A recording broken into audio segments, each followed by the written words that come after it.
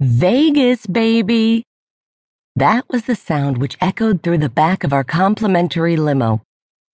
We had just arrived at the Las Vegas airport 30 minutes earlier, and I found that the entire group shared my excitement. John and Erica had planned this whole trip in secret, and the rest of us had no idea what to expect. Our friend Erica had recently sold her business, and she announced that they wanted to celebrate the sale by organizing and paying for this get-together of our close-knit circle. The 8 people in this limo were definitely my best friends, and we had been through a lot together.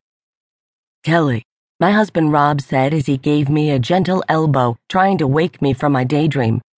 "Do you want some champagne?" "Absolutely."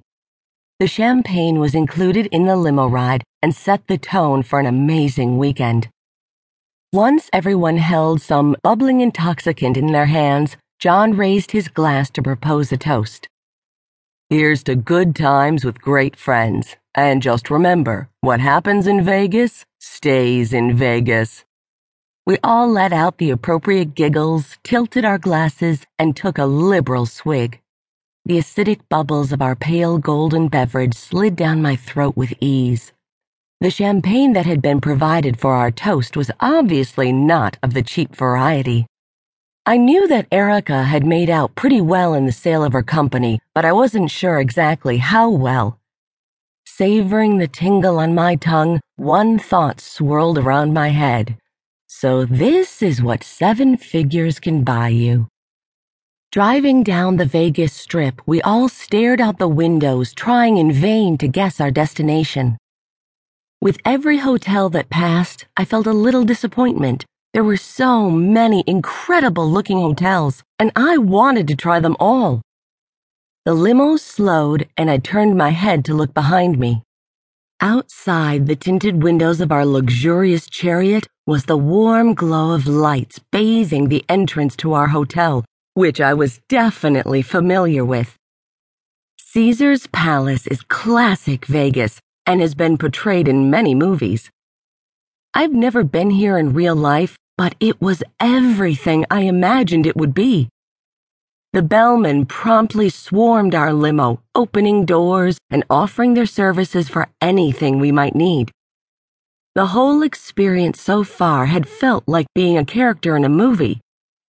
I mean, who has a friend hit it big, plan a mysterious trip, all expenses paid, and provide seemingly every luxury amenity along the way? John and Erica were amazing, and I was so glad they were willing to do this for us. The 8 of us assembled underneath the awning, and the stewards took our baggage.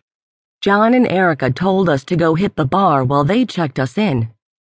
Following instructions, my husband Rob, Chris, Abby, Brian, Monica, and I headed for the raised circular platform beckoning from the middle of the casino floor.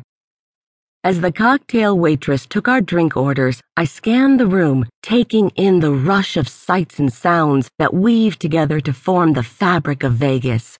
It is truly like nowhere I had ever been before. The thrill of hearing people hitting it big definitely stoked my fire to lose a little money to the casino machinery. I was very glad that Rob and I had saved up a large chunk of change to play the slots and throw down at the tables.